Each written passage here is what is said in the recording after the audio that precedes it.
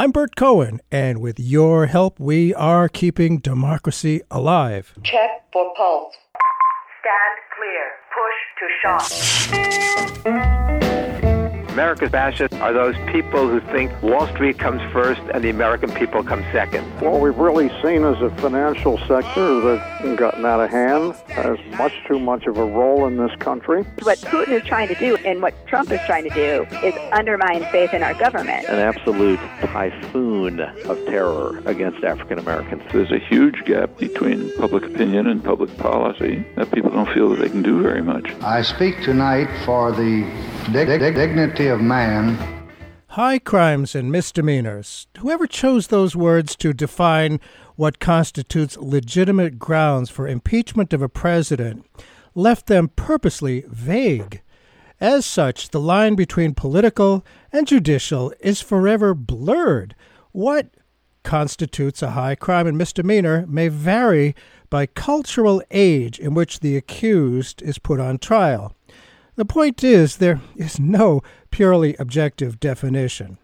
In this moment, it does seem obvious that the charges against President Trump, including encouraging other countries to meddle in our democratic process and the ongoing cover-up, appear to be pretty obviously high crimes and misdemeanors. So as of today, there's this great impeachment spectacle, which is fabulous theater for the commercial-dependent 24/7 mainstream media. And chances are, if you're listening to this program, you agree ejecting Trump from power is essential if our Republican form of government, our democracy, is to survive. But what today's Keeping Democracy Alive is about is looking beyond this moment and putting Donald Trump's impeachment in what may be its proper context. Our returning guest today is Andrew Bacevich, who has written a worthy, thought-provoking piece on Tom Dispatch titled The Real Cover-Up. Andrew Bacevich, thanks again for being with us on Keeping Democracy Alive. I'm glad to be with you. Bacevich is president and co-founder of the Quincy Institute for Responsible Statecraft. What a concept. Bacevich is an American historian specializing in international relations, security studies, American foreign policy, and American diplomatic and military history. He's a professor emeritus of international relations and history at the Boston University Frederick Pardee School of Global Studies. His new book, The Age of Illusions, How America Squandered Its Cold War Victory, is due to be published in January. Well, again, thanks for being with us. And most on the left, meaning virtually everybody who is not a cheering Trumpist, right-wing, racist, authoritarian, now feels like, as you say, like at last we're closing in for the kill. But you write, from the time Donald Trump was elected, American elites have hungered for this moment. At long last, they have the 45th president of the United States cornered. End of your quote. Does that statement not give aid and comfort to those defending the orange one who have long insisted the real goal of Democrats with this impeachment stuff is not to defend justice, but to simply undo the 2016 election? Well, I mean, the claim of the pro-Trump supporters on that score is not entirely without merit.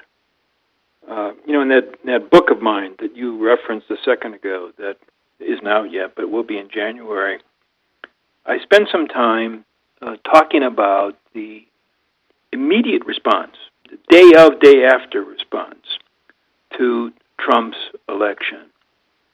And it was already hysterical. I mean, there was no willingness even to say, well, let's give this guy a couple of weeks and see how he turns out. There was an instantaneous determination to go into opposition and to somehow try to make this guy go away. Now, let me emphasize, he is totally unqualified to serve as president, and he's a bumbling narcissist. All the bad things, all the bad words that others have used to describe him, I would probably second. But it's also true that he never got what we might call to be a fair chance. And I think the problem with that, on the one hand, it's understandable, but the problem with that is that after November of 2016, our politics instantly became so narrowed, so focused on Trump and what Trump says and what Trump is doing, that many other things that are at least as important as Trump, I think, kind of get lost, go ignored. And that's really what the purpose of my piece in Time Dispatch was, to make that argument. Well, I've known a few people, not that many, quite frankly, because you're right. People come down pretty much on one side or the other. It did, right after the November 16 election. But I know a few people who gave him a chance, a few independents, and I think everyone I know now says, hey, we really gave him a chance. We did give him a chance, and wow, he is messing things up severely. But certainly, I can't disagree. I mean, there was the tremendous shock of the election, and there has been significant energy from the old Democratic establishment to resist from the day. But it was not just from the old Democratic establishment. Certainly, the Republican Party, the Republicans in Congress, rallied to Trump. Yeah. Even those who, during the run-up to the 2016 election, had denounced him in strongest terms. People like Ted Cruz and Marco Rubio, for sure, made their peace with the president once he became president. But there were others who are on the right, not necessarily office holders, but writers, intellectuals who identify as conservative, who from the moment of his election were passionately in the anti-Trump camp. So it's not the opposition hasn't, certainly the opposition is strongest on the left, but there has been opposition on the right, although it ends up being concealed by the fact that so many Republican members of Congress have, turned out to be spineless toadies. Yeah, they certainly have. And it's, we saw what Trump was, a bully, before the election. I think of that debate night when he basically stalked the Democratic nominee on stage there. And, it's not been without some sense and rationality that from the moment he was elected, and he was fairly elected. Let's, put that aside. The Russians tried, but they didn't do it by themselves. I think it was more of an anti-Hillary election than a pro-Trump election. But in any event, he won. He is president. And Trump's staunchest defenders actually see him as sent by God. I am not kidding. You know that. A lot of people know that. There's a poster that the campaign is actually selling featuring a Superman-like Trump with fist raised as a lone, much-attacked, fighting savior keeping America great. And your essay looks back 100 years to President Woodrow Wilson in 1919 saying, "The stage is set, the destiny disclosed. It has come about by no plan of our conceiving, but by the hand of God." That was about his near religious certainty of the righteousness of his vision for the world after the Great War. Didn't quite work out that way. And from that you reflect that it now concerns a mafia-like shakedown orchestrated by one of Wilson's successors tells us something about the trajectory of American politics over the course of the last century. And it has not been a story of ascent, end of your quote. But Wilson was somewhat unique, was he not, in terms of his absolute self-certainty and moral zeal? Has that near-evangelical zealotry not risen and fallen since then? I mean, Trump's, as he said, great and unmatched wisdom, his what Stephen Colbert calls his full God-emperor stance, is that not only bizarre and unique, but kind of uniquely dangerous, requiring removal from office? It's bizarre, but I don't know if it's as unique as you're suggesting. There have been other presidents who have been very certain that they are acting at the behest of God or Providence. Let us recall George W. Bush's response to the 9/11 attacks. He's on the record as having confided to someone, I can't remember the quote or anything, in which Bush basically said, I think I've been put in this position at this particular moment because it is God's will that I should be the president at this juncture. So there are others who have seen themselves as instruments of history, of providence, of God. Trump's, partly I think because of Trump's extraordinary inability to use the English language in a traditional sense.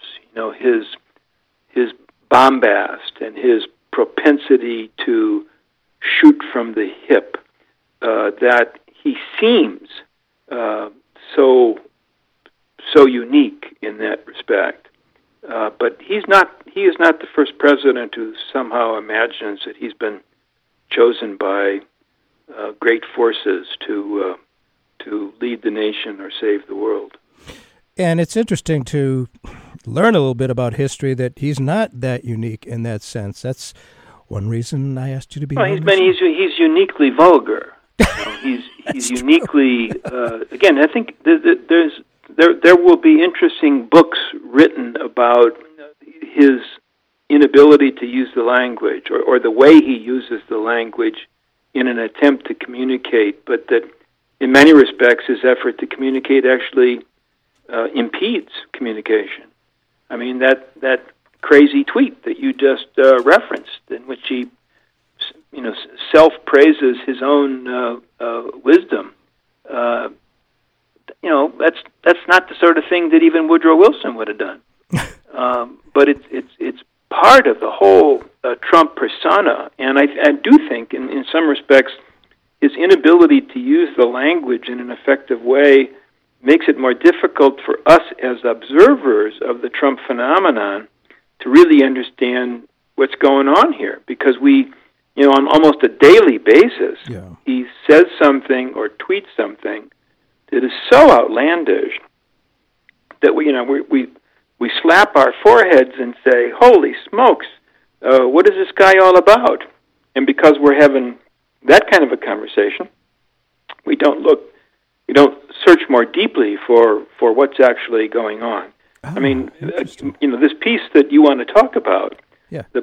One of the points of the piece is to say we in our obsession with Trump, we overlook other factors that are actually at least as important as Trump, or even more important. And indeed, our conversation up to this point is an example of that, because all we're doing is we're talking about Trump. And that's what everybody does. All they want to do is talk about Trump. And therefore, other subjects that I would suggest are of far greater importance, languish. I think you're absolutely right, and that's why I was bringing that up, because it seems to me, I mean, he is a showman, a superb showman, and keeping at the center of attention, requiring people to say, now what, now what, now what. You're right, all about Trump, and I think he likes it, and absolutely right. There's a lot of issues that are just not being dealt with, and, I don't know how much Congress can walk and chew gum at the same time, as they say, in terms of digging deeper into the impeachment process. I mean, we have gun problems, climate change problems, economic, huge inequity problems, and Medicare. It's just not being dealt with. Well, that's correct, and I think I guess there's many reasons why that would be the case, but there is a national conversation.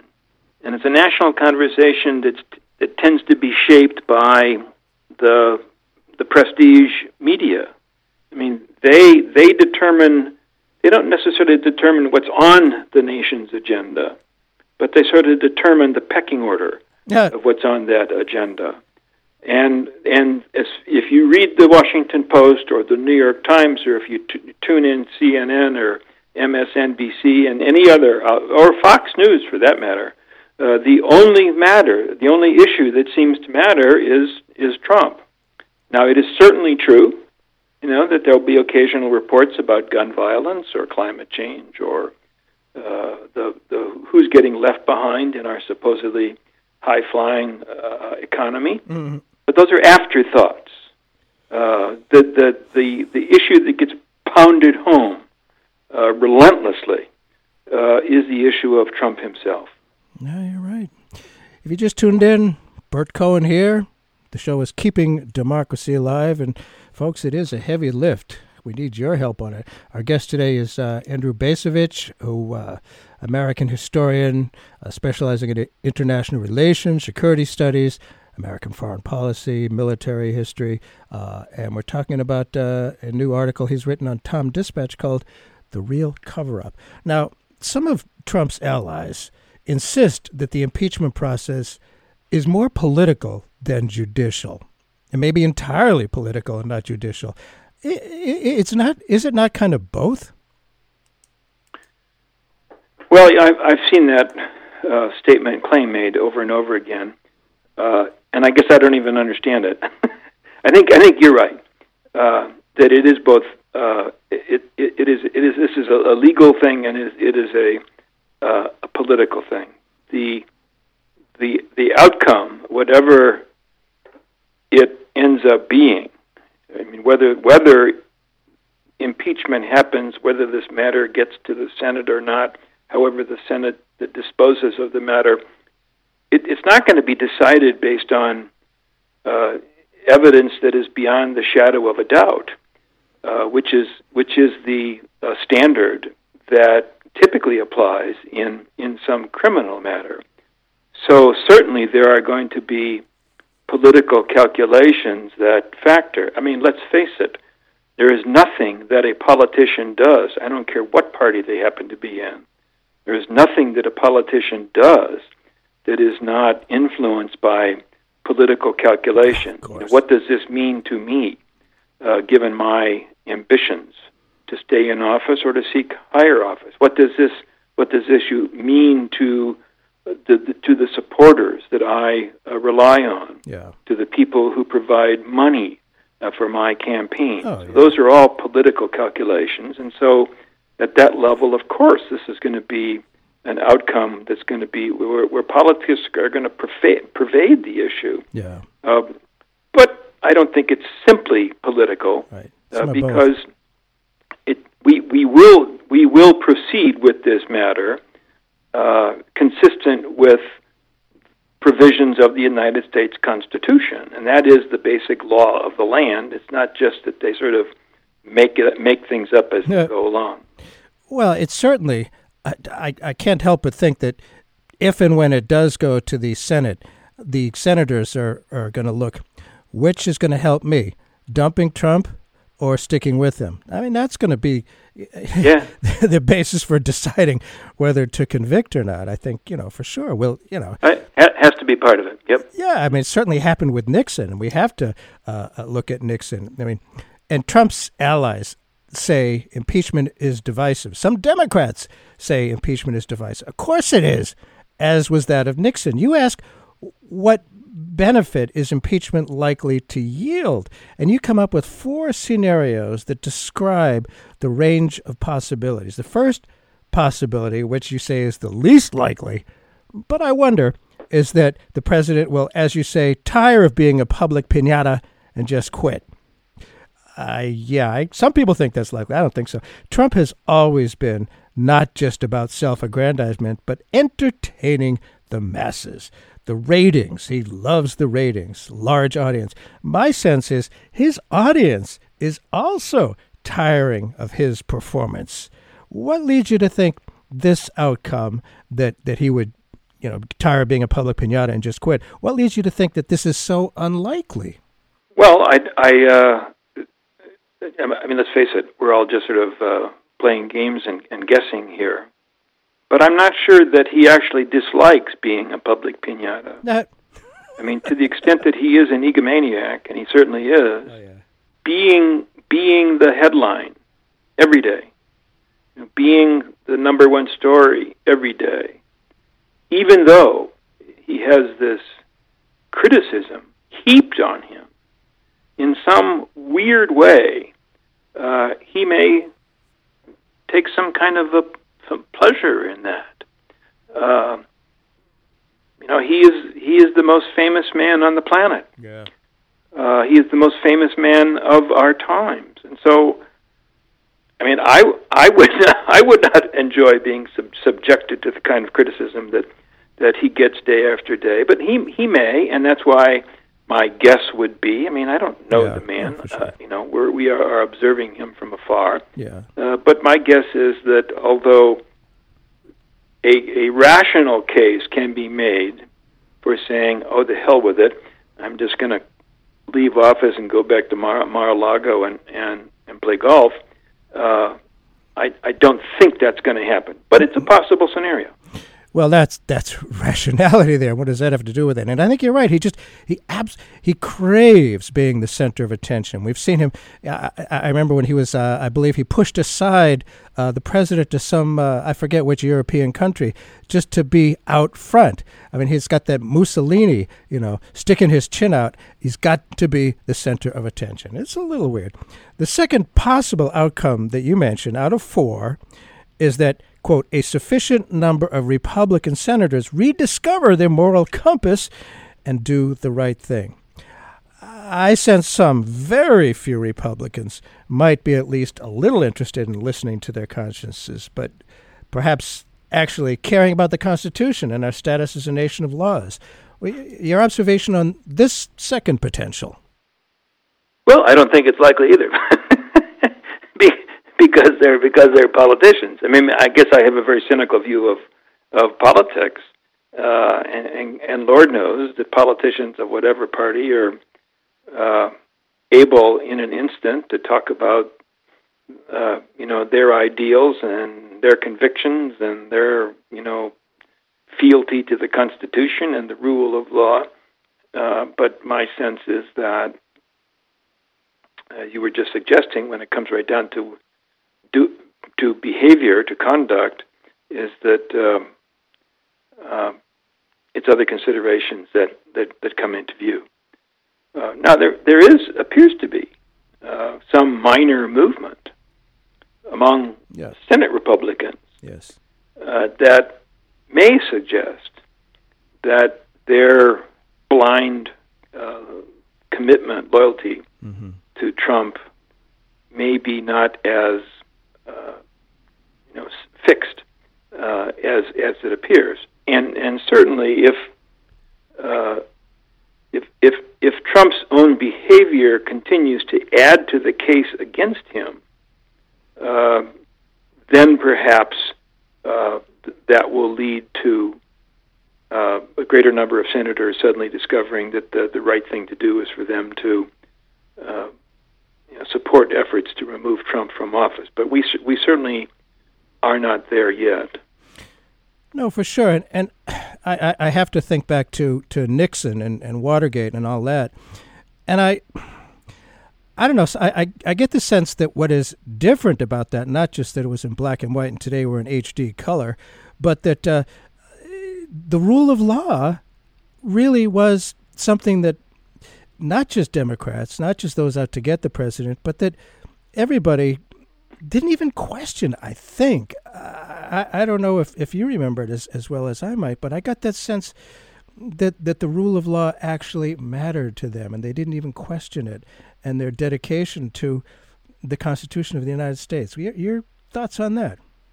Well, I don't remember all the specifics. My sense is that, if I remember correctly, and I probably don't, it was the key sort of moment was when Senator Barry Goldwater, and I think it was Senator Hugh Scott, who was the minority leader in the Senate, and maybe there's a couple others too, that they went and called on the president, Nixon, and said, "You've lost the Senate, and therefore, if you remain in office and allow this thing to go forward, you are indeed going to be not only impeached but convicted." It's hard for us, to claim to know what the motivation of those senators at the time happened to be, but my sense is that their calculation was at least influenced as much by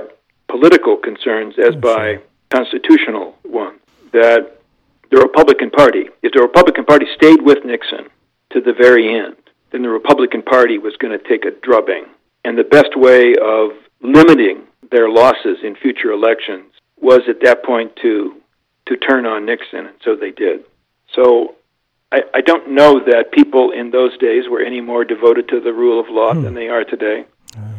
But I do believe that whatever their devotion to the rule of law, that alone probably doesn't suffice to explain their behavior. Oh, yeah, for sure. I mean, most people, I think, who are looking at this whole situation, look at, well, there's Trump, but then there's all these Republicans who are just standing by, spineless, as often been said, and just allowing this to happen. And that's very disturbing. I mean, maybe Democrats would do the same thing. I don't know. But we've talked about two so far of the possible outcomes that you see, Andrew Bacevich. The third possible outcome, Republicans in office, like Democrats, as we all know, appear to gauge everything they do by how it would affect their chances of being reelected. Trump, it seems to me, he's a unique character, although not entirely ahistoric, and certainly there's a lot of people, Trump didn't come out of nowhere. This, the daughter of George Corley Wallace, was saying that, Trump is more racist than her dad. That has been there for a long time. It's just been sort of the sewer cover has been on, and now it's out there. But it does seem that Trump is guided by cruelty. He seems to love cruelty in foreign and immigration policy and in dealing with Congress, and he relies on fear and intimidation. So incumbents have to balance fear of Trump, meaning facing well-funded primary challengers, with taking a measure of public opinion in their state. We're talking about the senators. If it gets to the Senate, it won't be for a while. I don't think so. A lot can change. But I'll ask anyway, how do you expect it to play out in the Senate? We're looking at a crystal ball here. Well, I mean, I think that at the end of the day, there will be the competing influences of do the right thing for my country, competing with how is this going to affect my chances for being reelected next time around. And I think you're right that anybody who turns on Trump will have the full wrath of Trump on their heads. Right now, it appears that most Republicans don't want to experience that because they calculate that Trump still has the capability to mobilize Republican voters against people who are not loyal to him. But that can change as this story plays out. It could be that the accumulation of evidence, and of course Trump contributes to the further accumulation of evidence, it could be that the accumulation of evidence will get to the point where a Republican senator or member of Congress will calculate that their chances for re-election actually are improved by opposing the president. We're not there yet. No, we are not there. But I don't know how quickly all this is going to go, but I mean, my guess is that this is a story that's going to unfold over weeks and maybe months. And so the political calculation of Republicans may change. And were that to happen, then conviction by the Senate after impeachment by the House could become possible. But we ain't there yet. We ain't there yet, but as the New York Times has said, he seems to self-impeach. And it's not part of the docket, if you will, but this abandoning our Kurdish allies and, allowing his buddy, the Turkish dictator Erdogan, to just attack these people. That's I think, provided some space, a little bit of space between Trump. Yeah, maybe. I mean, but that's not part of the... Americans are going to pay enough attention to the history here, but this is not exactly the first time we've abandoned the Kurds. So this is... well, I'm curious, what... Trump's sins in that regard are not unique. True. I'm just curious. It's a little bit off track here, but I know there've been other times we abandoned the Kurds, but I frankly don't remember. Seems like you might. When else did we abandon the Kurds? Well, an example is going to be at the time of Operation Desert Storm, when George Herbert Walker Bush publicly called upon Saddam's opponents within Iraq to rise up and overthrow him, and the Kurds did, but Shiite Iraqis also did. Uh-huh. And Saddam Hussein crushed those uprisings while the United States basically stood by and let it happen. Right. This is in the early 90s, yeah. That is true, and there's been other instances throughout history of not just the Kurds, but various different forces we encourage and then just sort of walk away from, for sure. Well, that also happens to be the way the Vietnam War ended. Well, absolutely. It went on too long. So the point there is that these expressions of horror, right, are either a product of people who have very short memories or are indeed informed by some element of hypocrisy. Yeah. If indeed that kind of behavior undermines U.S. credibility, right, we would have lost our credibility decades ago. Yeah, for sure. Because the truth is that the United States, like any other great power in history, I think, mm-hmm. It treats allies as allies when they are useful. Yes. And when they're no longer useful, then they're cut loose.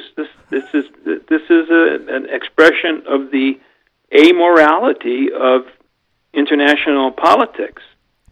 And it's also true that the Kurds are not fighting against ISIS because they like America. No. The Kurds are doing what they're doing because they're pursuing their own particular interests, and their own interests are to try to maintain and perhaps even enhance some level of autonomy. Yes. In a region where all of the nations that host Kurds are anti-Kurd. Yeah. Wish to that they view the Kurds as a problem. They would like to have that problem go away, and that's why the Kurds, of course, are, my facts may be a little bit wrong here, but sort of the largest ethnic group in the globe that does not have their own nation state. Well, I think perhaps that could have been solved exactly 100 years ago in 1919 at Versailles. But it could have been, but could have, when that great idealist Woodrow Wilson was sure that he had a master plan for world peace, but it didn't work out then. Well, self-determination for the winners. That was pretty much. Exactly right. If you just tuned in, Bert Cohen here, talking a little history, as I am wont to do, with our guest, Professor Andrew Bacevich. We're talking about, impeachment in history. The Real Cover-Up is his article on Tom Dispatch, which I encourage people to read. And we've gone through 3 of the 4th possible outcomes he suggests and urges us to ponder with regard to the impeachment process. You say the 4th of the 4 is the most probable and least attractive outcome. What is this 4th outcome? Well, the House impeaches and the Senate refuses to convict, and so the effort to remove him from office resolves nothing, and he remains president until November of 2020, and then the American people are allowed to render a verdict on his presidency. That seems to me to be the most likely scenario. Again, nothing is certain here, lots of unknowns. But that's a scenario in which the country would have been put through an enormous, crisis for naught.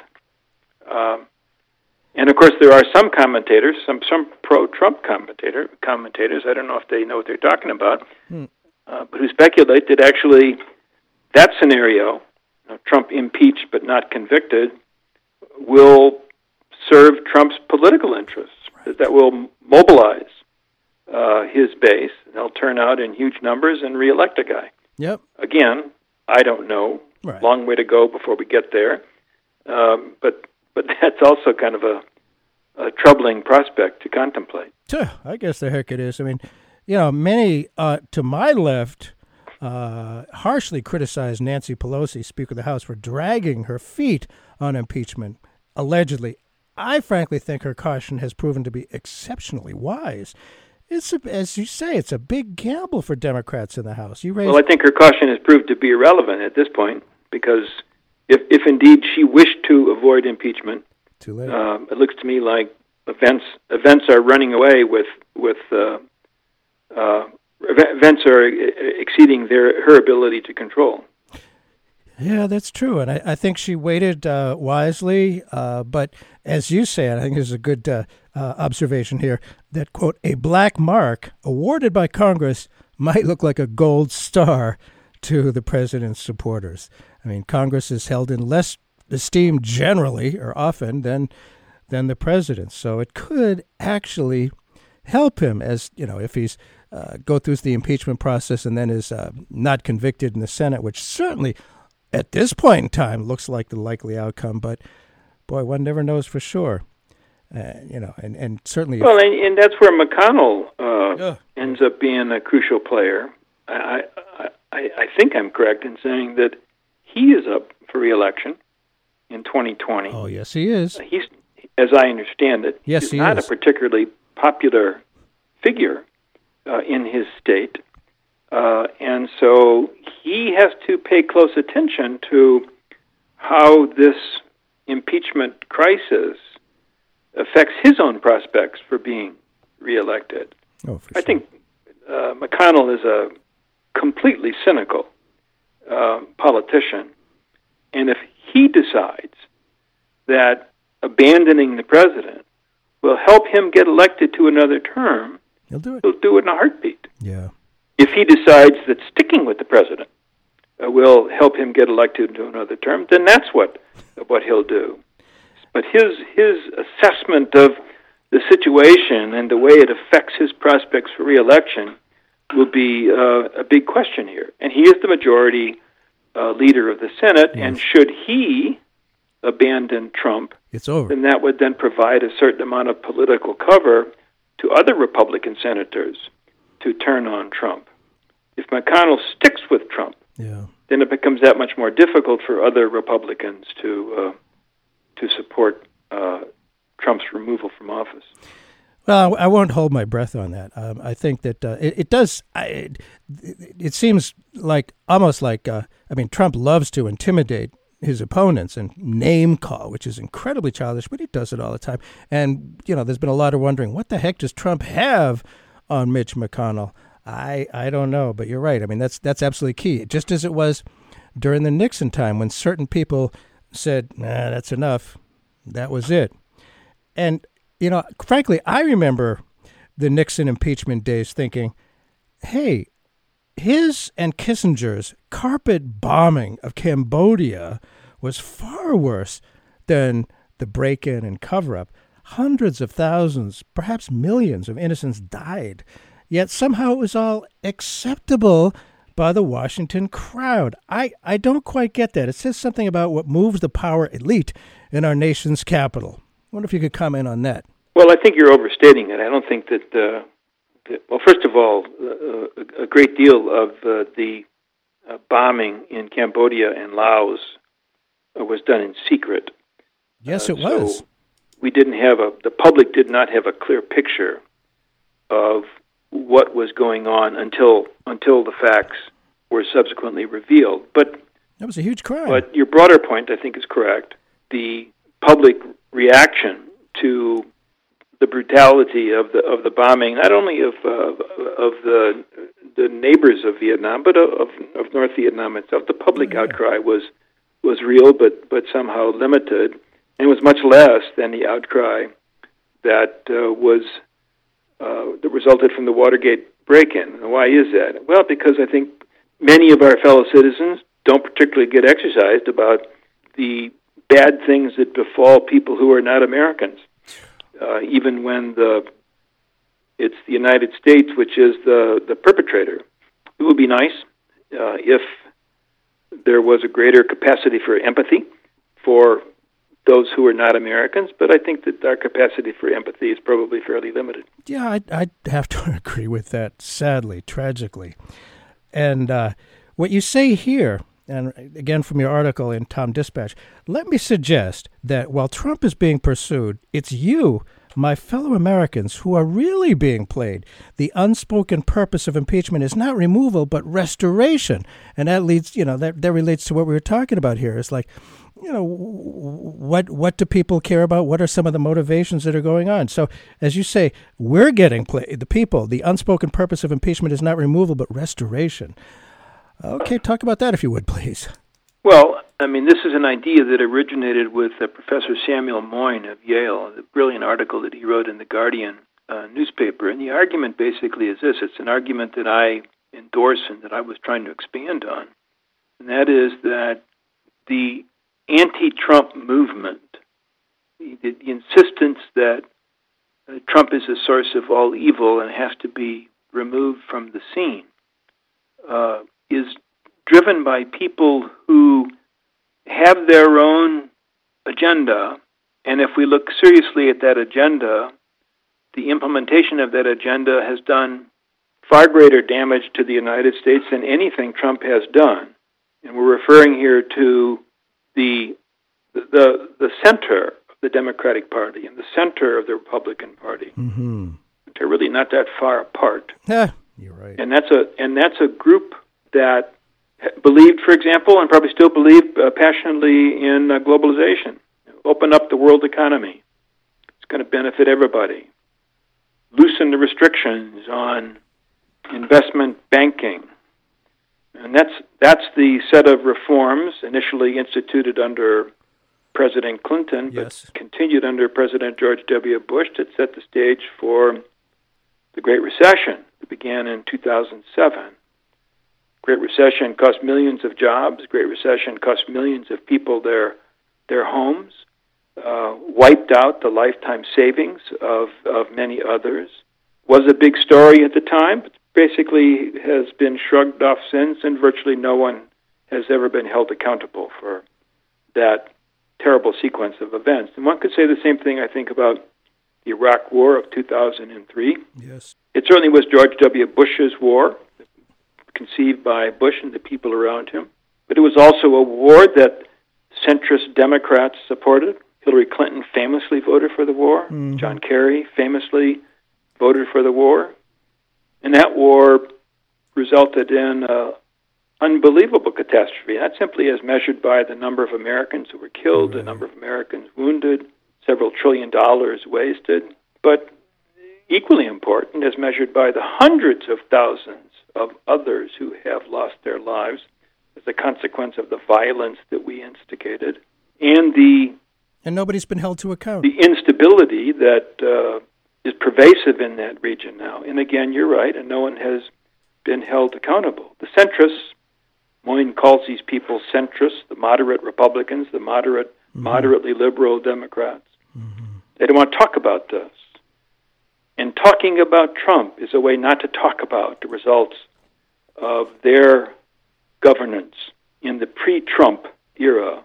And Moyne's point, and it's a point I agree, that therefore, in a deeper sense, the effort to get rid of Trump is an effort to reinstall people who believe in those ideas like globalization and militarism that resulted in the catastrophes such as the Great Recession and the Iraq War. And those were the catastrophes that in many respects paved the way for Trump to become president. And in that sense, for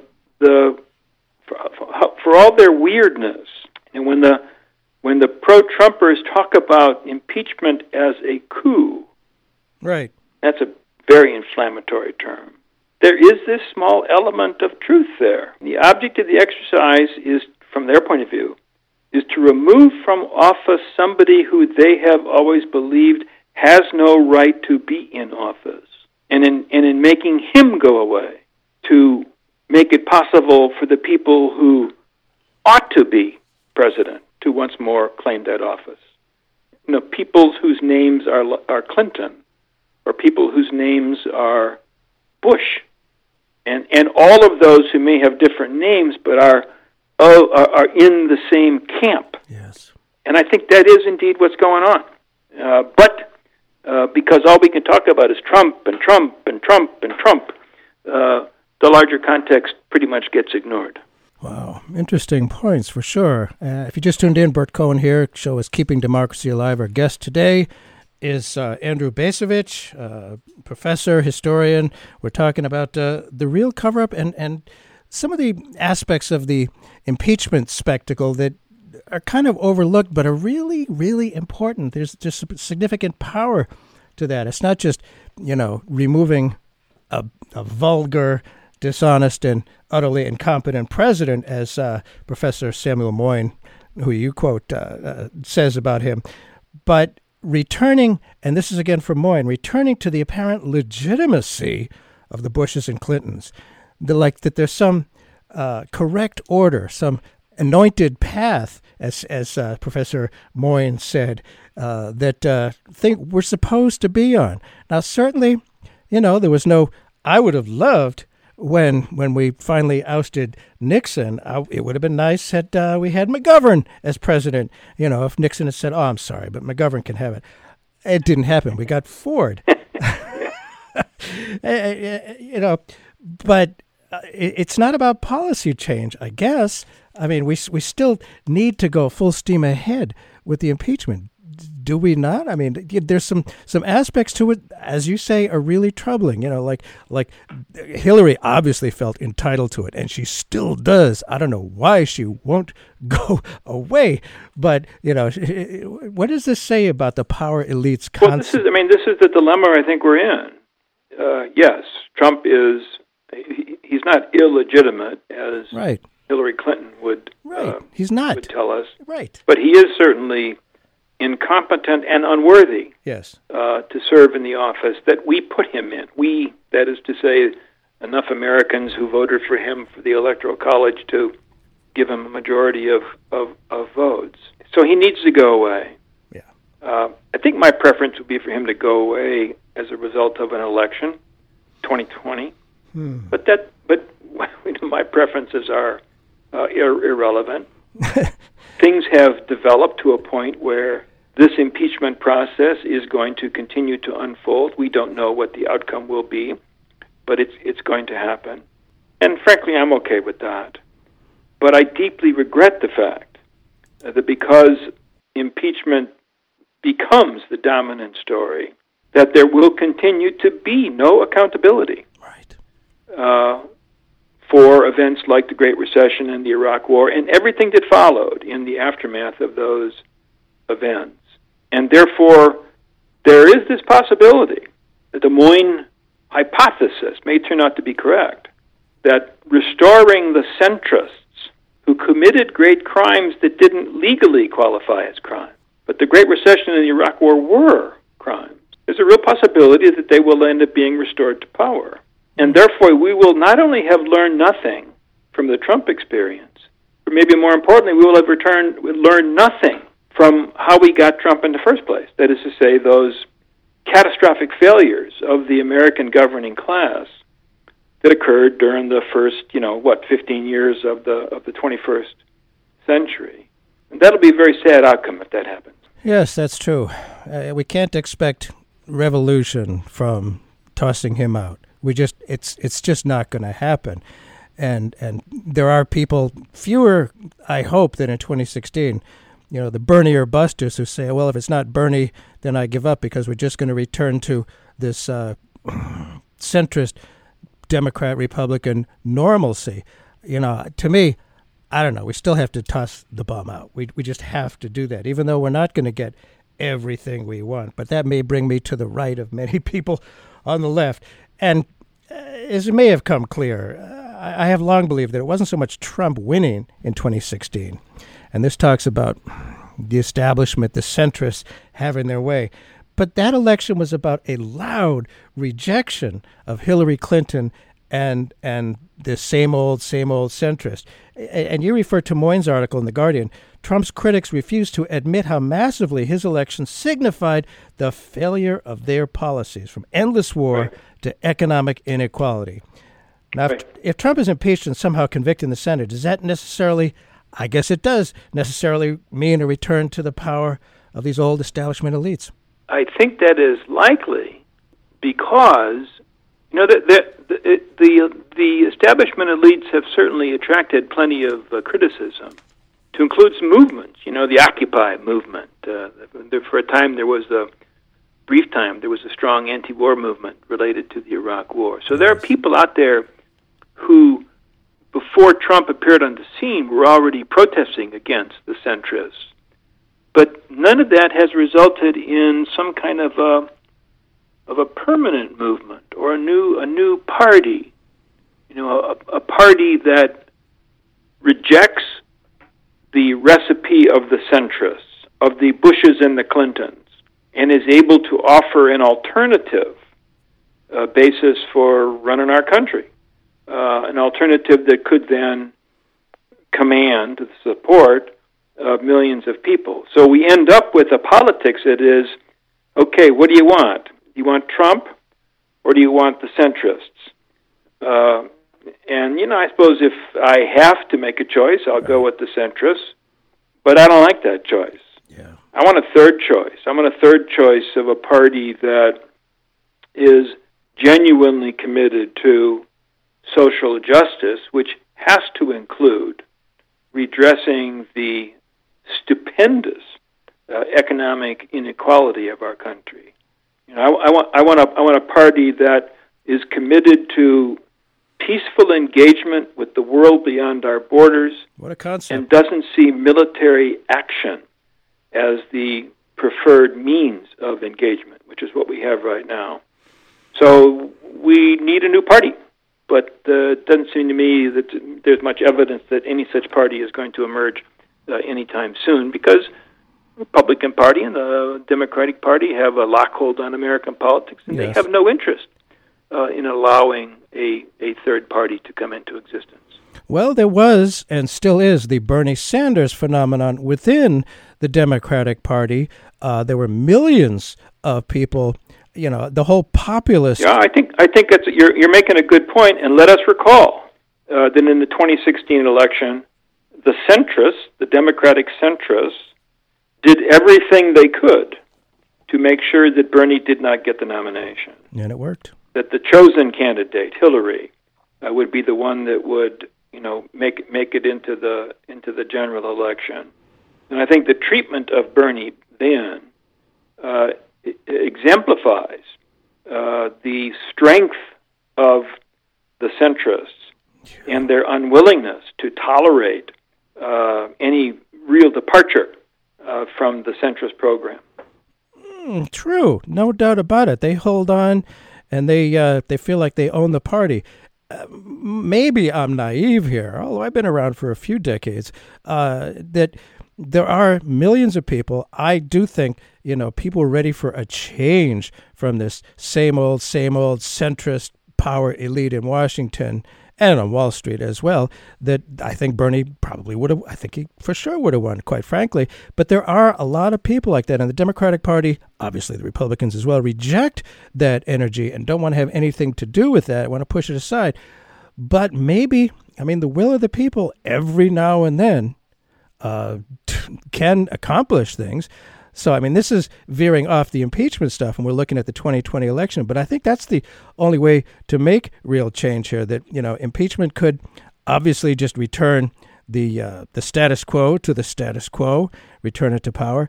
But that's not everything. McGovern didn't become president after Nixon left.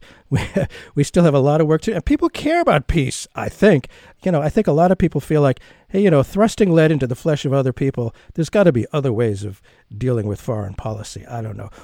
Now, if people agree with you and want to, bring about a change and not just say, boy, this is done. We're all back to normal when, if Trump gets ousted and it's a return to the those who feel entitled to it. What can people do? You got suggestions? Well, I'm not leading a political movement, but I am the head of a new think tank. I'm not sure the country needs more think tanks, but we got a new think tank called the Quincy Institute for Responsible Statecraft, and our purpose is to change U.S. foreign policy.